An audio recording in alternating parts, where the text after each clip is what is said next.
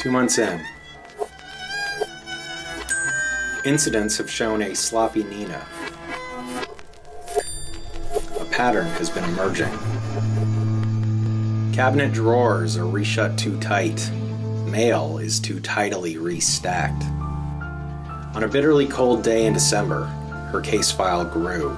I returned home to find a small drop of ice still melting on the floor. The pool of water was visibly the size of a single woman's heeled shoe. Inspired, I decided to set a series of traps. Trap number 1. Baking soda or cooking flour would be sprinkled lightly on the floor. I opted to go with flour. On day 2, I got a hit. I arrived to fresh signs of Nina's heels. Trap number 2.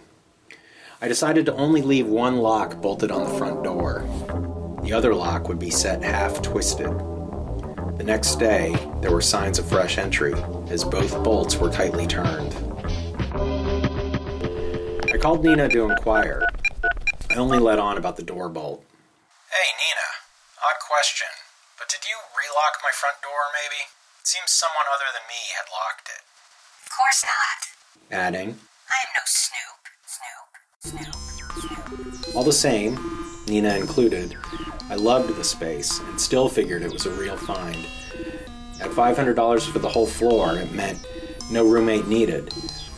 Lots of room for my brain to roll around undisturbed.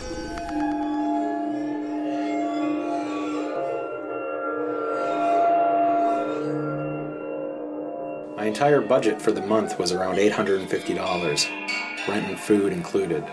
I just had to wait tables a few shifts a week, and I could make work all day long.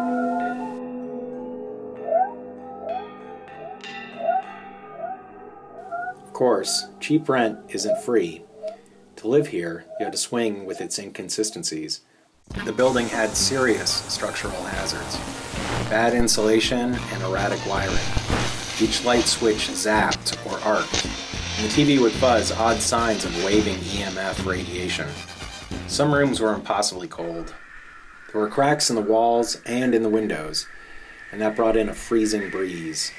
Other rooms, boiled by the constant radiator, were sweltering hot, and on grumpy days, the building clanked.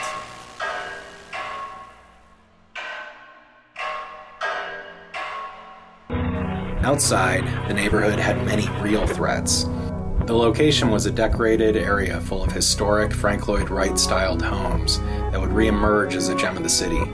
But now was not that time. A judge was recently knifed down the road, for example, outside at 9 a.m. Parked cars were regularly destroyed by vandals.